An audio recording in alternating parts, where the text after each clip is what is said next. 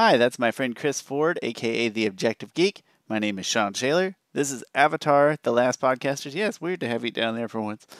This is Avatar The Last Podcasters, but big That's what she news. said. No, I'm kidding. Hey-o! Chris, we're not marked as explicit anywhere. Actually, fun miniature story in a moment. But this is a huge day because we are finally, after like 2.5 years of podcasting total or something like that, we are finally getting to Legend of Korra, Book 1, Chapter 1. It starts today, and that is very important because today also coincides with. You know what? I can't say that yet because I didn't even ask you how you are. Chris, first, how are you? Cliffhanger. I'm doing relatively decent compared to other issues going on in the world. That is a nice way to put it. It has very Brian Knitzko of you to put it that way. No, I joke about it, but it was really nicely worded. We'll touch on that more in a second. Chris, thanks for being here. I know we're double recording and it's really late, but it was a very big deal to both of us, I think, that we record this today because tomorrow is a special day, or today, when you actually listen to this, is a special day because The Legend of Korra is officially on Netflix as of today. After 4 weeks of Avatar The Last Airbender earlier this year, ranked #1 show for like 4 consecutive weeks, which is amazing. So they went out and they grabbed Legend of Korra, and you can watch it all on Netflix as of Friday in America, Friday, August 14th, 2020. And we both obviously highly recommend that you go do that as soon as humanly possible. Chris, thoughts on Korra on Netflix? I'm excited for people to watch this. I'm excited for new fans to watch it who are new fans of Avatar, because I'm curious. One thing, Legend of Korra is critically acclaimed, like, no doubt about it. Like, it has plenty of nominations. It is one of the best cartoons there ever was and is. But there's a certain set of Avatar fandom who hates Legend of Korra. I think nostalgia plays a little bit part of it, and so I'll be curious how new fans react to it who don't have the same nostalgia for Avatar. Nostalgia absolutely plays a factor. I've got a whole room full of nostalgic stuff that is probably actually bad in reality behind me, so I totally get it. But I'm excited. I hope those people all give it a separate chance, another chance. Now, 10 years removed or whatever from the original content, it's time they give it another chance. So that's great Netflix news. It's so exciting, and we're so excited that it timed out well enough that we were able to plot this video on this day. It's very exciting when stuff like that works out. But we do have some bad Netflix news. We're not going to burn through too much here because we already did a video about it, and we encourage you to go check it out. It was our emergency podcast. Brian Knitzko and Michael Dante DiMartino are out they're no longer involved with the Netflix live action adaptation of Avatar The Last Airbender. Again, I don't want to beat a dead horse, but I just thought, Chris, if you wanted to try your best to summarize our thoughts here, because we can't not talk about it. It's still fresh enough. We can't just ignore it in this cast. Yes, we both hate it. We both wonder why would Netflix do this. One thing, they haven't been great at live action adaptations, like Death Note, like Bleach, like Full Metal Alchemist. Those things were not great adaptations. They do have The Witcher, but even though Witcher was just good, and The Witcher is an adaptation of a book or a novel, which is, I think, easier to adapt than like anime or a cartoon. So, I'm not going to give him credit for that anyway. And that was just good. I didn't hate Bleach, but it wasn't good. There's a difference, right? I know what I like versus what's good. I didn't hate it, but it wasn't good. I love The Witcher, and I'd probably give it a little more praise than you, but not quite as much as natural fans of the game and such. But you're right; it's a different story. I can't think of a live action adaptation that's gone really well for them. I I don't keep up on this stuff quite as well as some people, but I don't know. We're all scared to get burned again. Yeah. But we have That's a big part of it. Is that we've been burned before, and just, hey, Netflix, why not just do what the creators say? They say it was creative differences, and that was the reasoning, which is a vague term. But Mike and Brian's statements say a lot, that they weren't living up to Netflix wasn't living up to their part of the deal, and their vision of it wasn't in spirit of Avatar. But maybe we have a little bit more information on this. According to the website Fandom Wire, So I'll read what they claim to know why Avatar: The Last Airbender's creators really left Netflix. So let's see. Also, I just want to shout out to Theo Brown. He sent this to me like while we were recording our last podcast. So because then we're going over this little bit of maybe information, which I would just say take with a grain of salt because I really don't think we'll really know what happened until the show comes out. So they give 3 reasons why. So Fandom Wire spoke exclusively to multiple sources inside Netflix in the upcoming Avatar: Last Airbender series itself to confirm the real reasons behind their exit. So that's what they say that they spoke, which could be like, oh yeah, I spoke to this person who knew a person. But they were reason inside number Netflix, like, yeah, they worked in the cafeteria or whatever, you know. They hear things. Reason number 1, the budget. It says the creators wanted a bigger budget. This one is the least surprising since it's a common request for any showrunner. Filmmakers always wanted more money to properly build their vision, but Netflix felt it was already spending as much as they believed they needed to pull off the series they wanted. It goes on to say that Michael and Brian worked in animation and are not as experienced in creating live action projects. It's surprising that Netflix may have balked at the show's growing budget. I don't believe that because Avatar's huge. To me, if I'm Netflix and I'm within this Game of Thrones, I support it. And Brian and Michael's comments didn't make it seem like it had anything to do with budget. And I'm not saying that maybe budget wasn't a small fraction of it. I could see it maybe being something like, well, you think it was budget, but to me, that's not any reason to quit to walk out on the show.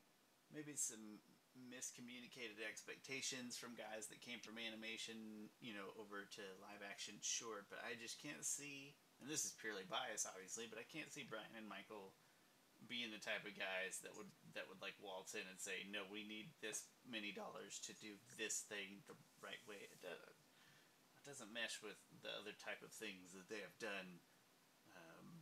But again, that's pure bias.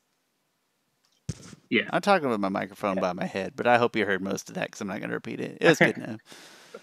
I heard most of it. Good enough. The next reason is the diversity of cast. It says, aside from reining in the budget, Netflix also wanted the ability to consider some white actors for the series. This was a non-starter for the creators who were insistent that not a single white actor be on the series. While some have criticized the creators, both white, for their appropriation of Asian characters and culture, voiced predominantly by white actors, whatever. Many find their take respectful and much needed shot of Eastern and Western representation.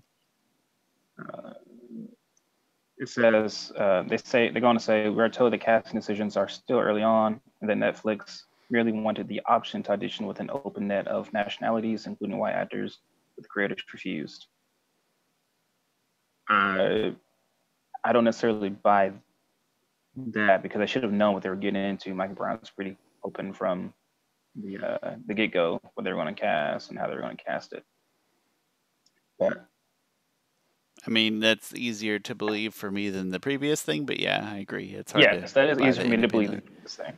Yeah. Now, here's where I think, okay, I feel like I'm cherry picking the things that I agree with in this. I mean, I'm just giving my opinion on it.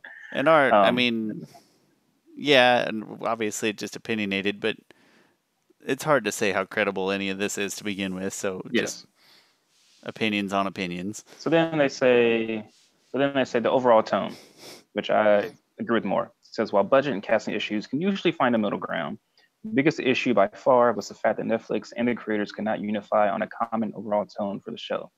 Netflix currently wants to age up Aang, Zuko, Katara, and Sokka. They also want to separate the live action series from the animated one by creating a darker, mature tone with more romance, sets, and blood.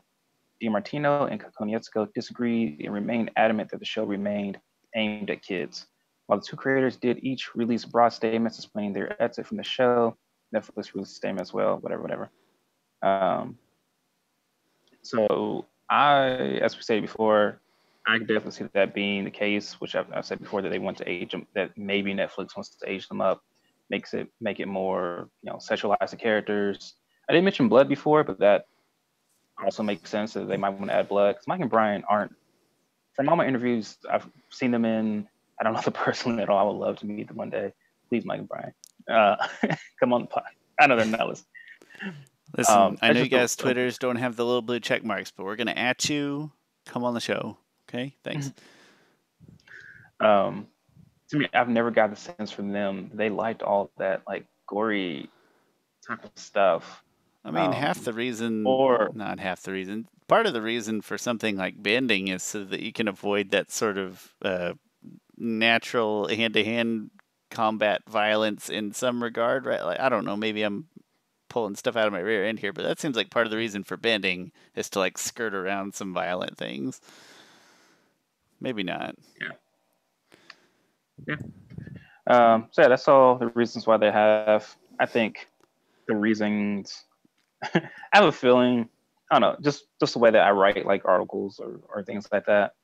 I have a feeling the first two ones weren't that big of a deal, even to whoever was talking to them, just because they want more content for the for the article, and they ended with by far the biggest issue was the overall tone. So I have more Just clickbait kind of filler stuff, yeah. The filler third stuff, one, yeah. and the third one just, I'm not saying it sounds like Netflix necessarily in a negative way, like Netflix is trying to do what they think is best for their overall business and trying to compete with, like, that one sounds sort of real and relatable from both sides. Like, I get it. I'm not saying it makes it okay at all. I'm just, it sounds the most real to me. That I can see it explain a lot. Now that we're talking about skirting around violence, though, you remember the Screen Junkies, the honest trailers for TMNT 2, the second one, where they point out they never actually use the weapons. I just want you to remember because you ruined that movie for me and it haunts me to this day.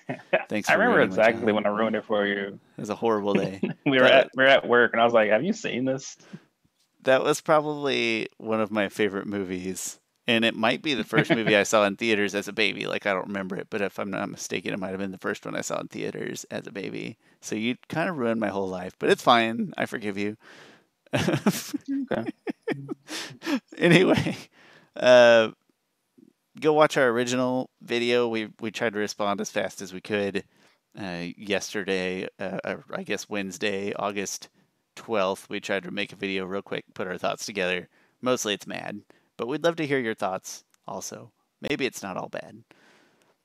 Chris, it's been a long time since we have just given you the opportunity to talk about your latest videos, your latest YouTube stuff.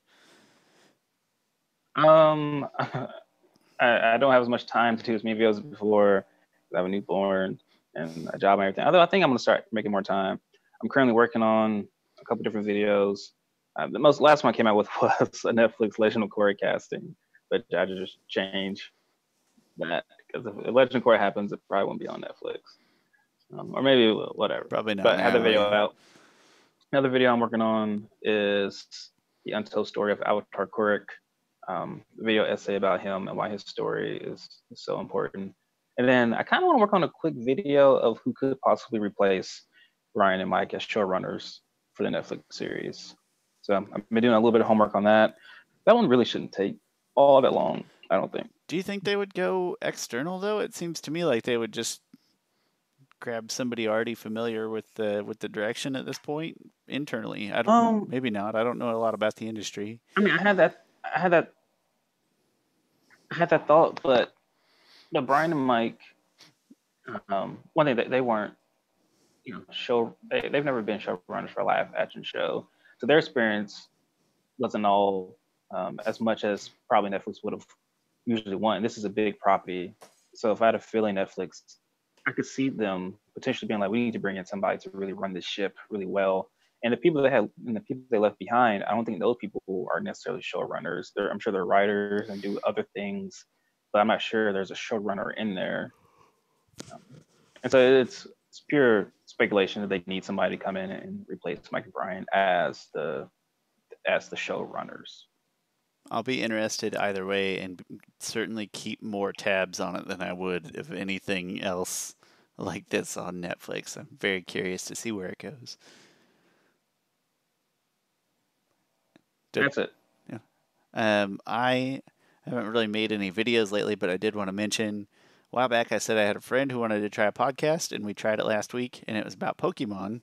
and which I realized as soon as we started talking about Pokemon that like it kind of makes you appreciate how great a story Avatar is when you look at some other very large piece of your childhood like Pokemon, and then we watch that first episode together, and you realize this is garbage. This is terrible. It's horrible. And then I still love it. Again, not trying to trash that, but like I'm still watching it through right now because it's been a lot of fun. And I might actually ask him if I can do a couple more with him. I don't know if I think he liked it well enough that he wants to continue doing more in some capacity. But it was a lot of fun. But it just gave me a new level of respect for Avatar just because how much time I spent on Pokemon. One thing I will point out while I'm trashing Pokemon here, remember that the games came first and everything else was secondary or tertiary to the game. So you know what? It's not probably super easy to make a TV show about a game where half of it you spend grinding and the other half of it you spend catching bugs. So I get it, but wow, it's got some rough edges. So, but anyway, yeah, I would like to show people our Sorry, Pokemon podcast. We had a good I'm time. I'm laughing because apparently my internet stopped working for like 10 or 15 seconds, and you were talking the whole time, and I heard nothing until, and then you're just catching bugs. You just you just totally froze, and all it was me explaining that Pokemon started as a video game. So unlike most properties where it's a toy and then you make a show to sell a toy, or you make a show purely out of a show or whatever, like no, this started from a very simple video game also. So I was just trying to make up because I felt bad for trashing Pokemon when I love it, but it's a garbage TV show. But I look forward. Yeah, I'm going to share what we did at a bare minimum to get some good feedback. And like I said, we both had a good time, and I look forward to giving it another try at some point. And that's all I got. I think if you are ready, I think it's time to kick off Korra officially, finally, 2.5 years later. Can you hear me? You Yes. look like you can't hear me. Okay, you can hear me. Great. All right, let's do Korra. Let's go. Woo! Korra! All There's a right. picture The that's legend. necessary. The Legend of Korra. I love. First of all, if anyone's here to like just watch someone rip on Legend of Korra, that's not what I'm here for. I mean, I'm here to objectively look at it, but also I'm here to just be like, I love this show. Um, it starts off, I think, really well with. Um, wait, you say Katara tackles air? Did you wait? Katara tackles air. Airbending. Tries. Oh, you mean Not. Korra? Oh my goodness, I see what you're saying. Oh, how embarrassing. Yeah, you're right, I did. You know what I also left? You can see the little caption that I use because I pull all my pictures off the Avatar wiki. And you can see I forgot to delete it because it's in white, so I didn't see it down there. So nobody, nobody look at the video quality today. We had a long night, okay, yesterday. It's been a busy week. Busy week. I agree entirely. The first 5 minutes of this start off adorably and exciting. It's both.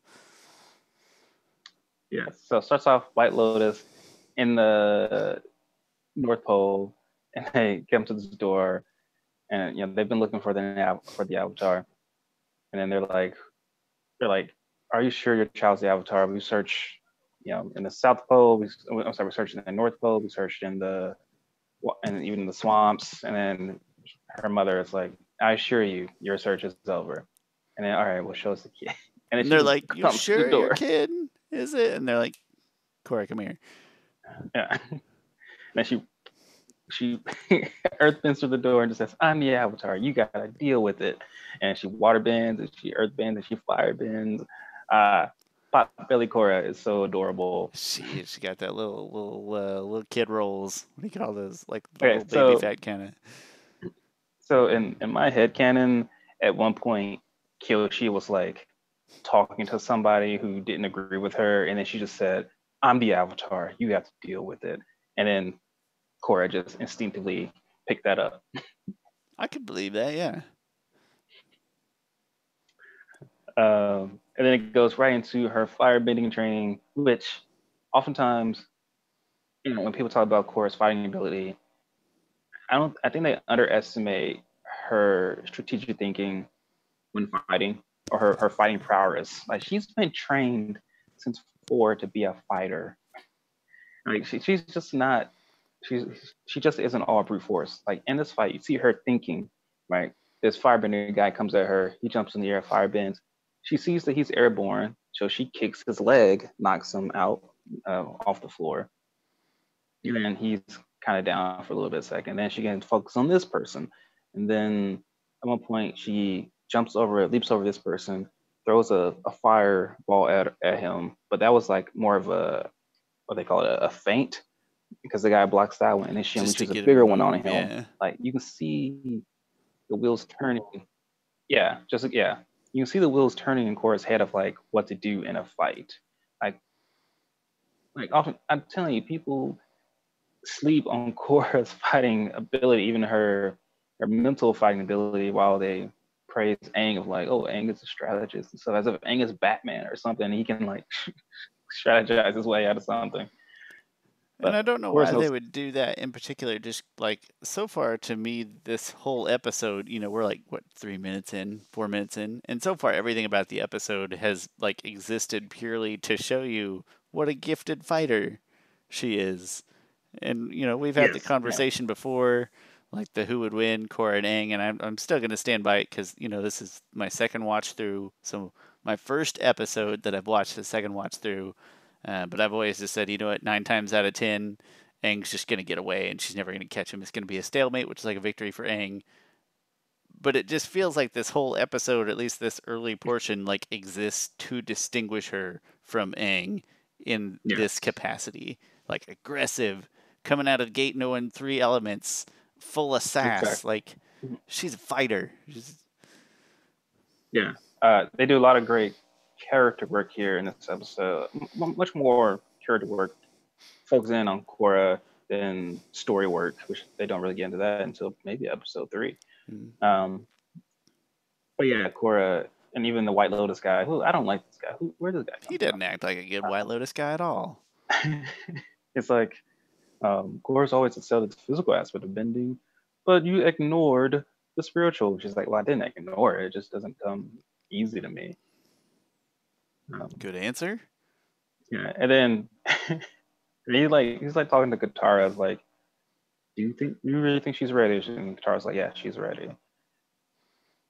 Which is like, yeah, Katara knows. How about you take the advice of a waterbending master who knew the Avatar intimately, more than trying to decide where you were going with that. Who knew him? Wink, wink. Yeah. Yeah, I don't know who that White Lotus guy is, but he's not my White Lotus. Come on, man. Iroh would have said she's ready. Come on, dude. Yeah. Or he would have and helped also, her instead of just critiquing one or the other. Yeah. And Korra's really adamant. Korra finally passes her firebending test. And then Tenzin comes and Korra's like, whoo, I get to move on to, that's 3 elements down and 1 to go. So Tenzin comes and visits, which great moment of being the airbending kids. You're kind of like, first time watching it, you're kind of like, oh, more airbenders. That's really great, like really cool, like little airbending kids. And then there's the ultimate cockblockable story of Jinora asking Katara what happened to Zuko's mother because she's been like reading up on him, and then Katara's about to tell her the whole story, and then Ikki interrupts it by like just like doing that little kid thing where you ask a dozen questions. And I love Katara's like just looking at a child, just like, what are you doing? Like I know that look of just like when a child is just rambling, you're just like, okay. How do I break this train without ruining my kid's childhood? Exactly. That's it's a balance. I don't remember how he does it either, but then I remember their mom walking up and Katara's like, yeah, another little airbender because she's pregnant. She's like, maybe just one that can't bend and ruin my life. Yeah. Poor mom. I forget mom's name. And then Tenzin pretty much tells Korra that he's not going to be able to train her at the North Pole, which, so real quick, people say that Korra is hot-headed, she's aggressive, she doesn't listen to authority, things like that. Some of those things are true to various degrees, which is part of her character growth. But there's a reason why she is like this. Korra grew up hearing the stories of Avatar Aang and how he saved the world, and she wanted to be the Avatar. She wanted to be a superhero. They trained her to be a superhero, yet they didn't let her be a superhero. They caged her in the Southern Water Tribe and the White Lotus, um, treated her more like a something to be protected. And then, and of course, she wants to lash out. Like Korra is 17 years old. That is that's an adult, right? Marrying age in the Water Tribe is like 15, 16 years old, maybe. Korra's 17. She's a woman, and Uh, she's still being treated like a little kid. Another opposite take of Aang. You mentioned these people are treating her like something to be protected when she wants to be out there, and it's like Aang's the exact opposite. He gets thrown into the fire. He'd probably love nothing more than to just be able to hang out in the air temple a little And longer, be treated like study a up a bit. kid. Yeah, so just again, it just exists to contrast Aang to this point.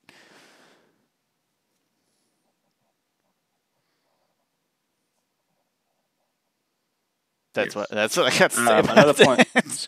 that.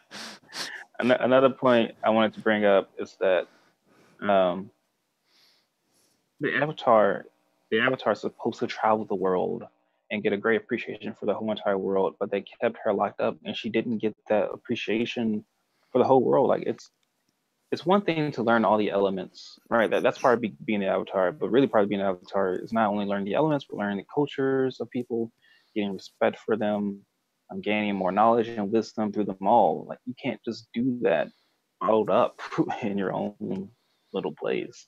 Like it's not Korra's fault necessarily the way she is. Like Aang traveled the world even before he knew he was the Avatar. He went to the Fire Nation, Kuzan. He went all over the place. Went to Omashu to visit King Bumi.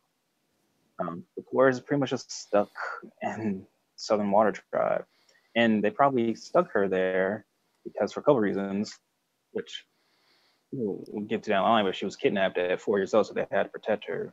But also, you have to ask yourself, why was the White Lotus out looking for the Avatar? Like they were very adamant about looking for the Avatar. And that just doesn't seem Um, like White Lotus traditional role. I don't remember yeah, how like Iroh says it, but it's like it's the higher society. It's like not Team Avatar, you even know? even the White Lotus and Rise of Kyoshi, they kind of just looked from a distance. They weren't like, although at one point Jinpa did says like, "Oh, we would have intervened if we knew you were the Avatar," stuff like that. Fair, fair. But they were never to me that they weren't that adamant about finding the Avatar. They're more like, "Hey, if as long as the Avatar gets found and they know who that person is, let them be whatever."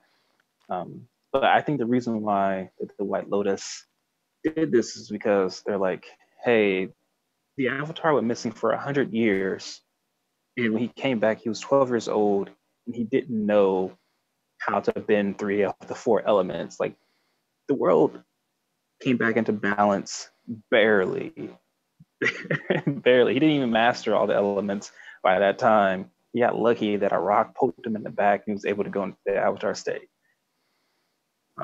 This next Avatar, maybe they can be caught up and trained as fast as possible.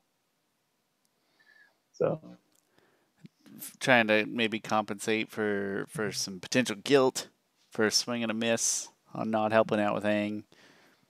Something like that. I don't know. I'm not a fan of this White Lotus guy in particular, but he's probably just doing his job. I don't want to bash him too hard.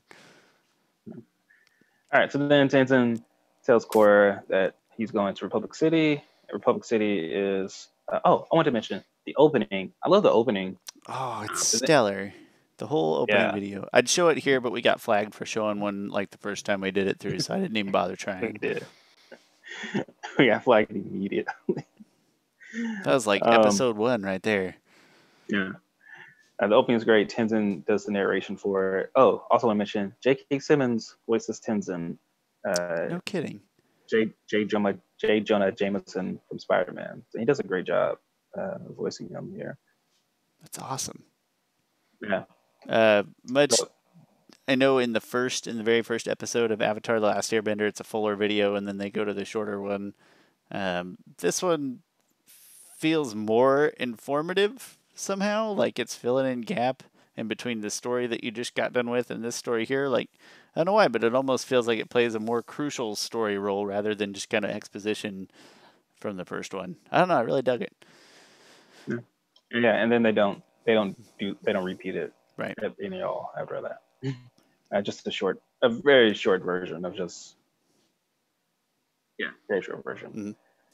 Mm-hmm. Um, Also, one thing I want to mention is that the animation in Legend of Korra, they raised the bar from Avatar. Like, beautiful. Like, every single still, especially season one for some reason, season one is really polished. The background's so beautiful. Season two, we'll get into, has some really weird spots because they switched animation studios, and they're back to really good animation in season three and four. For some reason, season one just stands out. Like especially the scene of like Korra being mad, right? Because Tenzin leaves, and Korra looking over the cliff, like, and the sun is kind of coming down. I don't know, just the way it cascades, the light cascades off of her face, and how she's just buried in her arms. Just really great animation. Agreed. So then Tenzin leaves, and Korra's just like, all right, I have to go. And Katara gives her a nice little pep talk, and Korra says goodbye to her family, and she runs away, which is a really, again, interesting dichotomy between Aang and Korra, that Aang ran away to escape his responsibility. Korra ran away to be responsible, So to they get ran more away or training. ran to essentially this giant crime fest. Yeah. Which is weird to say that she even ran away because her parents was like, all right, goodbye, sweetie. We understand. That's what I'm gonna say. She ran Like, too. She didn't run from. yeah. But like like her whole life was so controlled that even her parents, she she felt like she had to escape from the White Lotus essentially. Like, how did she not get permission from her parents? Like, who has the hierarchy here? She's been so controlled by people her whole life. Okay, so she gets on Naga. Katara says goodbye, which is a great moment. Katara says, like, my time our time has passed. Aang is gone. My brother is gone. A lot of my friends are gone. Which is sad just to hear that, like, Sokka's dead. But I hadn't had to it's think okay. about it till she just said it like that. All my friends are gone, except Zuko. I guess Yeah. he's somewhere. And this moment reflects when Katara and Sokka left, and their grand told them goodbye, things like that. Completely reflects that situation, that scene. But then Awesome Korra grandmas gets think on alike. Naga. Yeah, Korra gets on Naga, her best friend, her polar bear dog, which is one of the original, right? Even before Appa, because this was the first. Naga was part of the first sketch of like a Aang and a robot monkey and and a bipedal Naga on 2 feet with like a sash or something. Remind me more of Chewbacca than anything. I was thinking like Animorphs or something, but it's messed up.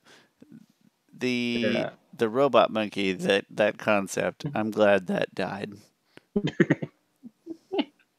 I guess. It was a sketch and a draft for a reason. Yeah.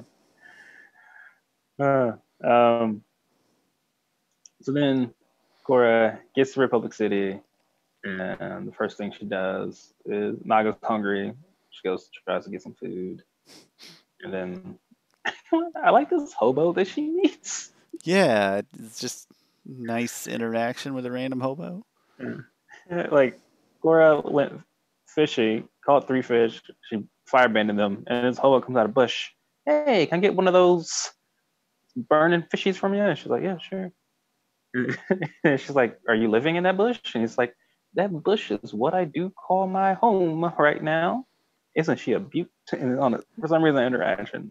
Took Just, me a while to find one this yeah. pristine, or I don't remember what word he uses, but And he's looking at it like, so It It's such a sparkles when great he looks try. at it. The bush like Yes. glows when he or sparkles like glitter. Did you put me on mute or something? I just bumped the mouse so it looks like I was going Okay. to. I swear I wouldn't. My bad. Okay. Not on purpose. So then how she get locked? Oh, she goes to this place because she asks for money, or she asks just, oh, she's lost. She asks where she's at. Yeah, And then these, he tells her the cops show up and he says you can't fish here. So then she runs into the city and now she's trying to get some dough or some yeah, food. well, yeah, and then she was trying to, she got lost. She already ate the fish, so she wasn't hungry anymore. But she got lost, so she went to this shop, and these gang members tried to extort money from this little shop. And like, I love, I'm gonna beat your butt, Cora, because she was like, no hoodlums, like I'm gonna stop you. And then she's like, who are you? She's like, won't you come and find out? And then she earth bends at them. And I love the shopkeepers are like, they watch her like, oh man, that girl's strong. And then she like water bends at them. She's like, wait, did she just water bend? And she fire bends. I think that girl is the Avatar. And again, people underestimate how strong Korra is. Korra grabbed this guy like fire bends at Korra. She grabs his arms, and then she throws him like over over like probably 7 yards in the air. Causing an inordinate amount of destruction that may or may not have been unnecessary. Korra. God. Yes. Yes. Korra stopped these people, but yeah, it was completely unnecessary. All the damage she did. Because then the cops show up, they arrest the triple threat triads, and they also want to arrest Korra. Korra then tries to run away on Naga, gets caught. Oh, we get an introduction of metal bender cops, which is an interesting development.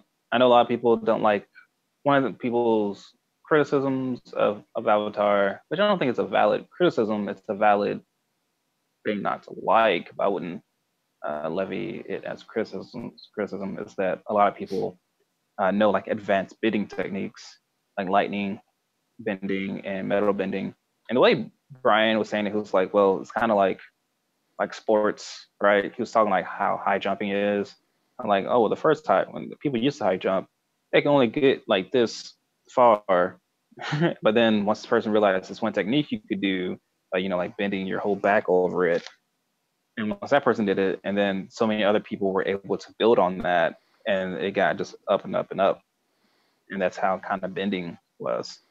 Be like, So imagine the maybe first guy to dunk a basketball and everybody else be like, that looks way easier. that reminds me of like, and I think of the Will Ferrell movie Old where he school? plays basketball. No, he Or plays not, basketball in like the that's dumb. 70s. Semi-pro. I don't know where old school came Semi-pro, from. right? I'm So stupid. his mom, played by I think Patti LaBelle, died, and she's like an angel, and she gives him a vision of a new basketball move,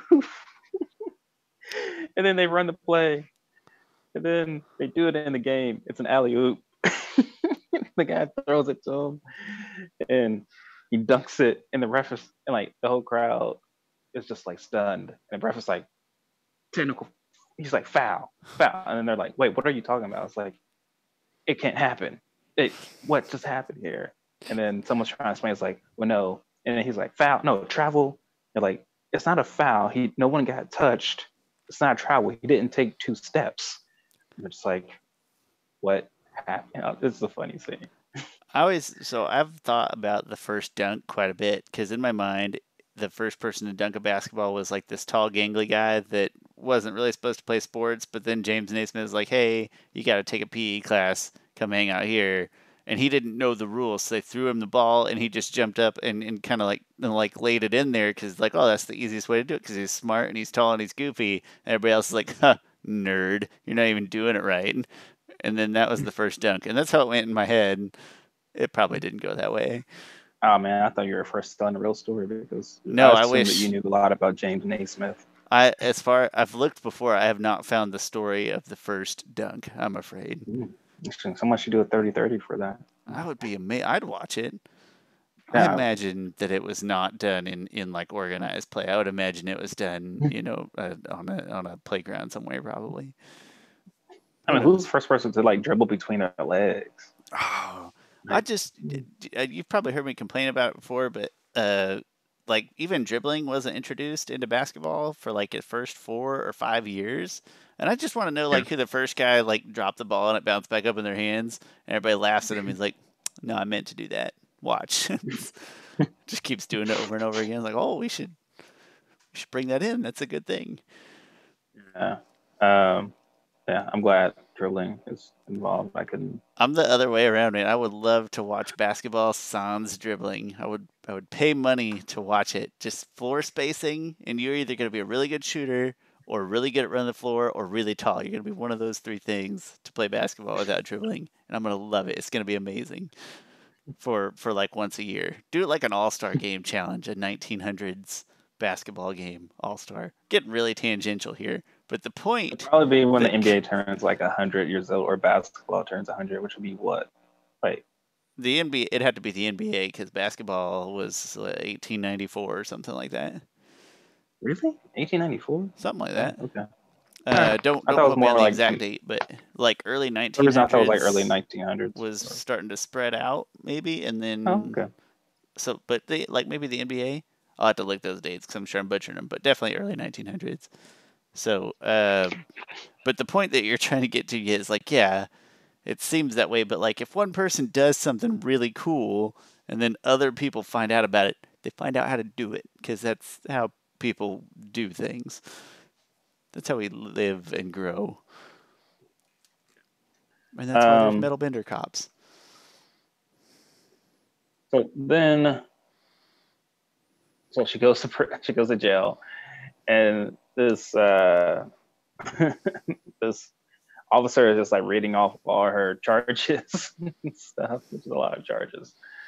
And and Cora's like, she does the same thing that Aang does of the whole like get out of jail free card of I'm the Avatar type of deal, Yeah. which is funny.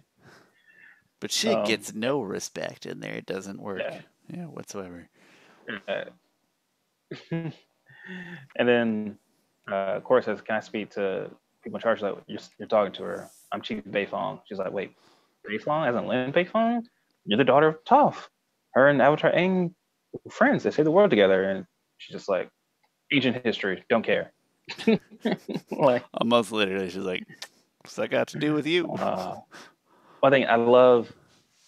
Now I wish I would have rated this episode more because I'm thinking about it more. But I love this character dynamic because those two grow a lot throughout this first season. Which I wish I would have saw more of that. I think season 2, Lin was barely in it, and season 3 more was going. Season 3, Lin she had a lot of issues, a lot of family issues she had to work through. And Cora helped out a little bit, but it wasn't like. I just want more Cora and Lin moments. I like their dynamic to each other because they're a lot alike in a lot of different ways. And then Tenzin walks in, and there's another interesting dynamic where there's clearly a history. And he's like, "Lin, you look great," but whatever he says, not quite like that. Yeah, pretty much trying to smooth her over. Smooth, whatever. Schmooze? I always say schmooze. I don't know what it actually is. That's what I'm looking for. And then he pretty much says like he'll take responsibility for her. And then, this episode's also memorable just because of the memes. So when Cora leaves, she's like, I'm watching you. And then, I think Lin goes, "I'm watching you," and then Cora goes, "I'm watching you," and then Lin is like, "What's that even? What?" Just Lin doing the what the heck? Just the WTF pose. Yeah. It's semi-related. I'm so PG. What the heck? It's the WTF pose. That's acceptable. Yeah. Semi-related is I've used the "That's Rough, Buddy" GIF. It's in almost like every GIF, like Facebook GIFs, Twitter, Teams. I use Microsoft Teams at work, and you can always find a Zuko saying "That's rough, buddy." And I've used that probably 3 times a week for the past month, give or take. Ooh, really? Anytime anybody tells a story that's like just, somebody being a little extra dramatic or whatever, I'm always ready to drop that one. Random side note: we finally got Microsoft Outlook at my job, and because I'm using Microsoft Outlook got it this week. Your job finally got Outlook? Yeah, they were using Lotus Notes before, and I'm what like, kind of caveman nonsense? I don't know. Anyway, outrageous. Korra then explains to Tenzin like she thinks she belongs in Republic City, because Avatar Aang would want it, and also she says like Katara thinks I should be here, and Tenzin's like, don't bring my mother into this. Oh man, I would love to just I need to go find some footage of J.K. Simmons doing Tenzin roles because he does a great job. Which is interesting because honestly, the voice acting is probably, I think for the most part, better in Legend of Korra than, you know what? That's kind of hard though. Well, the standouts in voice acting in Avatar is Grey Delisle Griffin as Azula, Dante Basco as Zuko. Meg Whitman does a great job also as Katara. But there's something that I'm gonna give more credit to Korra than Avatar, I think. Something I'm going to say for the animation and the voice acting alike, at least in this first season, it would be very surprising to me if I didn't think it was better. It's, you can go back and watch an episode of Pokemon from 1996. You're like, oh, that was my childhood, but it's not old. And you listen to it, you're like, voice acting is garbage in here, and part of that's translation or whatever. But there was a big enough gap of time in there that I would have been very surprised if I hadn't thought that the voice acting was higher quality and the animation was higher quality. And it didn't disappoint. I think they both were, at least in this one first episode that I've rewatched. Yeah. So then Tenzin agrees with Korra that she can stay in Republic City. And again, Korra is freaking strong. She like lifts up the 3 airbending kids and Tenzin. Like, I honestly think Korra is probably the strongest character. Yeah, she's like hugged them all 3 and just like Tenzin's tall. He probably weighs at least, and he's thick too. He probably weighs like 195, maybe 200, because he seems like he's like 6'3". And then I don't know if I buy the thick, but yeah, I can see him weighing 200 plus for sure. Tack a couple kids on there. There's just a scene of him in season 3 with his shirt off, and he looks kind of like he's fairly muscular. He's the big guy. I mean, I wouldn't say he's a big guy, but he's not skinny at all. He's thick. And then 3 other kids, which probably equals a total of 300 pounds. I'm sorry, 100 pounds. So then add all that together, like just lifting 300 pounds is pretty impressive. And Korra herself is not tall, but they do a good job of making her somewhat physically imposing. More in sort of tone and animation than anything, but yeah. Then she has a press conference, which, so we learned a lot in the Kyoshi novels that like the Avatar was far more integral and I think important in those times. Like the Avatar could like bless a new park, or it could like he or she could settle disputes between land disputes between people. People looked for the Avatar for I feel like every little thing, and Aang didn't do a lot of those things, and Korra didn't do a lot of those things. So like Korra's living in a new generation of Avatar, right? Lin doesn't even respect her as the Avatar. And now she has to deal with like press conferences and stuff. And the press conference scene is probably my least favorite, just because it's like kind of mediocre-ish dialogue, but that's all right. I would say I think she would do a much better job than Kyoshi would. Kyoshi would have killed a press conference like Kyoshi would like, I'm the Avatar and you have to deal with it. That's what she would have said. That would have been her press conference. Hey, nice full circle there. Way to pull that back in. No, it's fine. It was just a little bit of a lull for me. And that is and then the episode ends with someone hearing the radio, which we didn't talk that much about this, but technology has greatly expanded from the series, which I think makes complete sense, and it even lines up to like real world applications. Skyscrapers, motor vehicles, like legit skyscrapers. Those suckers look huge. Fair number of motor vehicles going around. You see the radio. I think there's like cameras flashing and stuff at her press conference. Yeah. So they go out of their way to show this tech detail in this episode. Yeah. Which I like, and I respect that this show wasn't trying to be another Avatar: Last Airbender. It was really doing its own thing, and some people don't like that. To me, once you go in knowing that's going to be different, it's a little easier pill to swallow. I didn't need to swallow that pill because I'm pretty accepting of a lot of things, and also I just love it. Her first episode, it did a good job introducing the character of Korra and a couple of different side characters, specifically Tenzin and Lin. But yeah, that's oh, I meant to say, so the radio, and then this guy started listening to the radio, and then the lieutenant says like, this shadowy figure that has the back turned towards the camera of like, what do we do now? The avatar's out, and then the voice is so chilling, just like, it doesn't matter. We'll proceed as planned. A little earlier, something. It doesn't matter. It's not important. We'll start our plan earlier. Something like that. Yeah, something like that. But it's a very chilling voice, and it's voiced by Steve Bloom, who did the voice of Spike in Cowboy Bebop. He did the voice of Wolverine and the X-Men. He's done a lot of.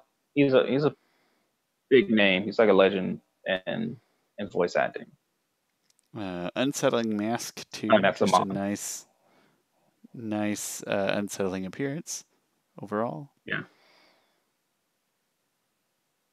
And that's the end, I think. Cut to credits. The Air Temple Island note there just being that, Korra's going to stay at Air Temple Island in the training. Okay. In that case, let's also, I want to say there's a great statue of I'll just say also I want to say there's a great statue of Aang, and if you listen to the commentary over book 1, Brian alludes that Toph actually built that statue of Aang, which is nice of her. Oh, that's cool. It's hard to picture Toph having like an artistic side, but I know that's me just being judgmental because she's blind and I'm being an asshole. I deserve whatever I get. You are judgmental. I know, I'm being horrible. I mean, she built the whole small Omashu. She does the whole small Omashu in the sandcastle, yeah. So, yep, that's just me being dumb. Is that the one? Don't you have the figure of the Republic City Aang statue in that kind of yes, I do. Statue of Liberty-ish green gray? Where is that? Up a bit. There we go. Wait, my phone doesn't need to charge anymore. Oh, good. Oh. There he is, Republic Aang. He's a good-looking statue. I love the statue. This is my favorite statue of all my statues. Ooh, high praise. It's also my most expensive statue. Like, actually, I remember when I bought it, when it came in the mail, my wife was like, how much did you spend on that? It's like, $120. Don't worry about it. But it was on sale. It was originally $140. I just took out like a couple $100 from a certain account the other day that had like accrued some interest, and it was like $200, and I took it out and I just told my wife, and she trusts me so little that her first thought was, you don't get to spend all that on video games. I was like, no, that's not what I said.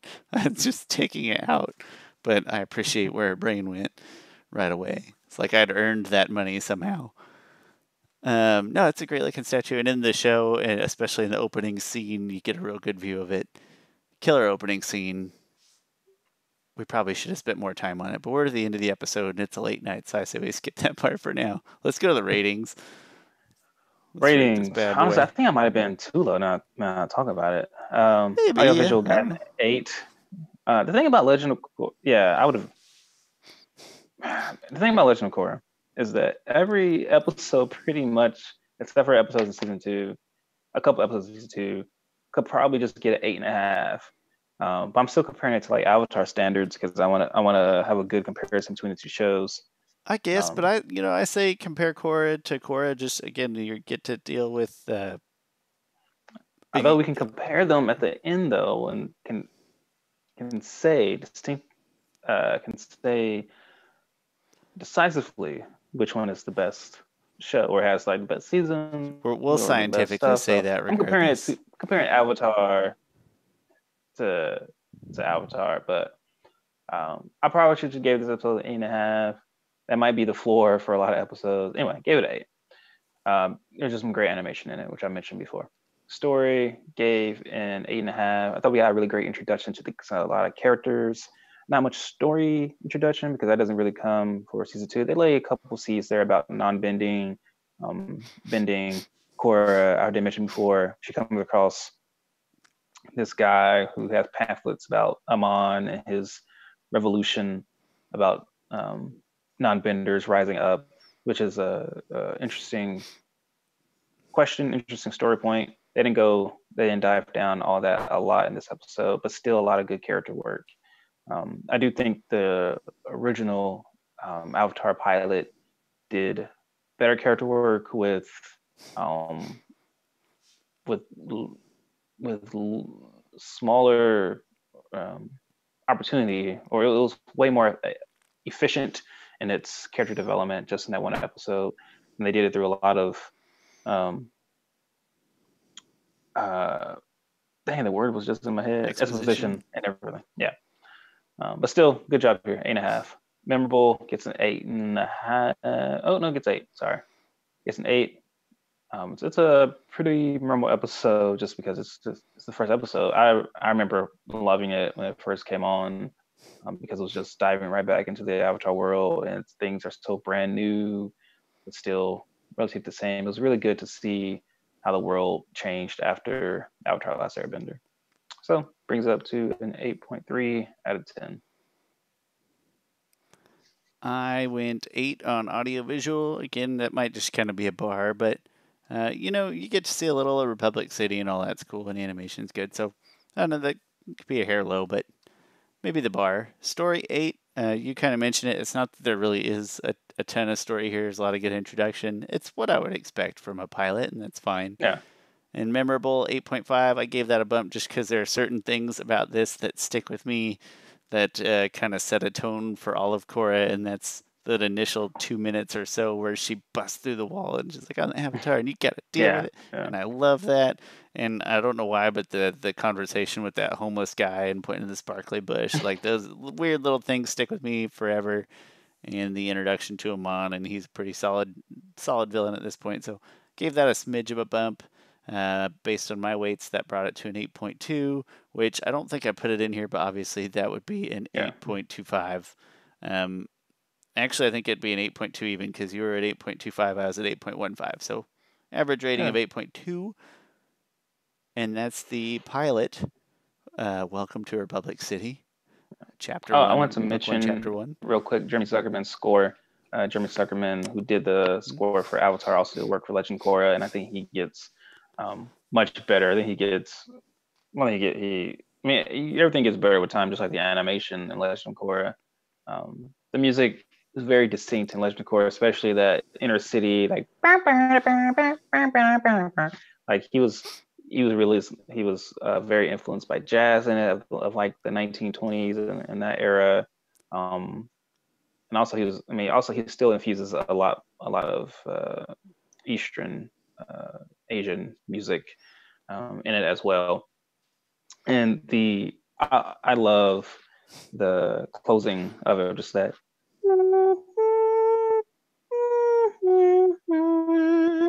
Like it's beautiful to me. Like I love listening to that. Man, do we got to change our intro and outro noise now that we're on Korra? I never thought of that.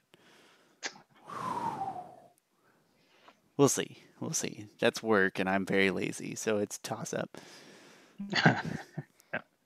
It's great though, and it. Like I said, for if nothing else, you have to watch this video just to get that pure, full intro that you won't get in the rest of the episodes because it's oddly informative.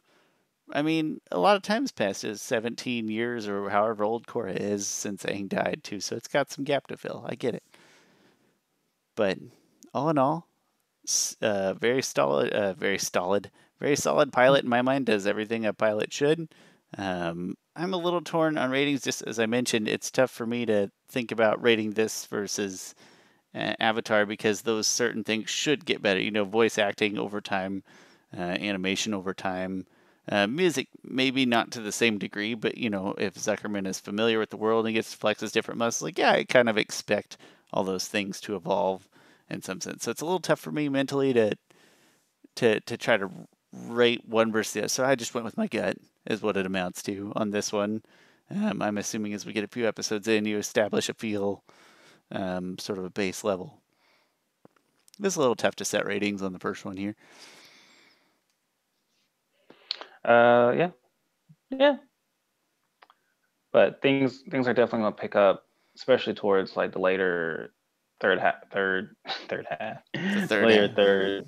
That's some hockey shit right there. I don't know what that is. The later third of the season, I think, really picks up. I mean, the whole season's good. Absolutely. Except for one episode that I don't like, but I think I might like it more in hindsight. I have no idea what episode that is because I couldn't tell you what most of the episodes in this season are, but I remembered this one pretty well, and I remembered that I liked it quite a bit. Korra comes out of the thing about Legend of Korra episodes. I don't feel like the naming schemes are as good as the naming schemes in Avatar. Like they felt really distinctive. Like Kyoshi Warriors of Kyoshi. Like that, I can easily figure that out. But Avatar Aang gets to go more places. She's trapped in Republic City more of the time, and that lends itself better. Just guessing, but like the one you said is like Kyoshi. That makes sense. Ember Island players, well, they're in Ember Island. The Boiling Rock, they're in Boiling Rock. Siege of the North, okay, they're in North. Now that I think about it, their naming scheme isn't as creative. It's just, hey, where are they at? It just works. But I mean, it's probably better because it works better. But insert another John Mulaney joke here. It's like we're gonna call this episode 9th and K, and then where you want to go? 10 blocks up, 2 blocks over. No, probably just lends itself better, I think. But just a guess. That's all I got to say on this. It was great. I was so excited. We've been waiting a long time. I forced myself to just watch the one episode. I'm sure I'll binge in chunks at some point, but it was very exciting just to get the teaser today. It's very enthralling. Yes. I'm excited for the world to get to know more of the Legend of Korra. Go watch it on Netflix. Go binge through it. If you're not doing it, especially because, I mean, Korra, I feel like set the bar for a lot of female empowered, being not only a show that's female empowered, but being a show that is led by a female, a fantasy show. I mean, we've seen She-Ra come out since then. A couple, maybe a few other shows, but Korra seemed to be a trendsetter. And if I'm missing one before this, I mean, there's plenty of other shows, maybe like Xena, Warrior Princess.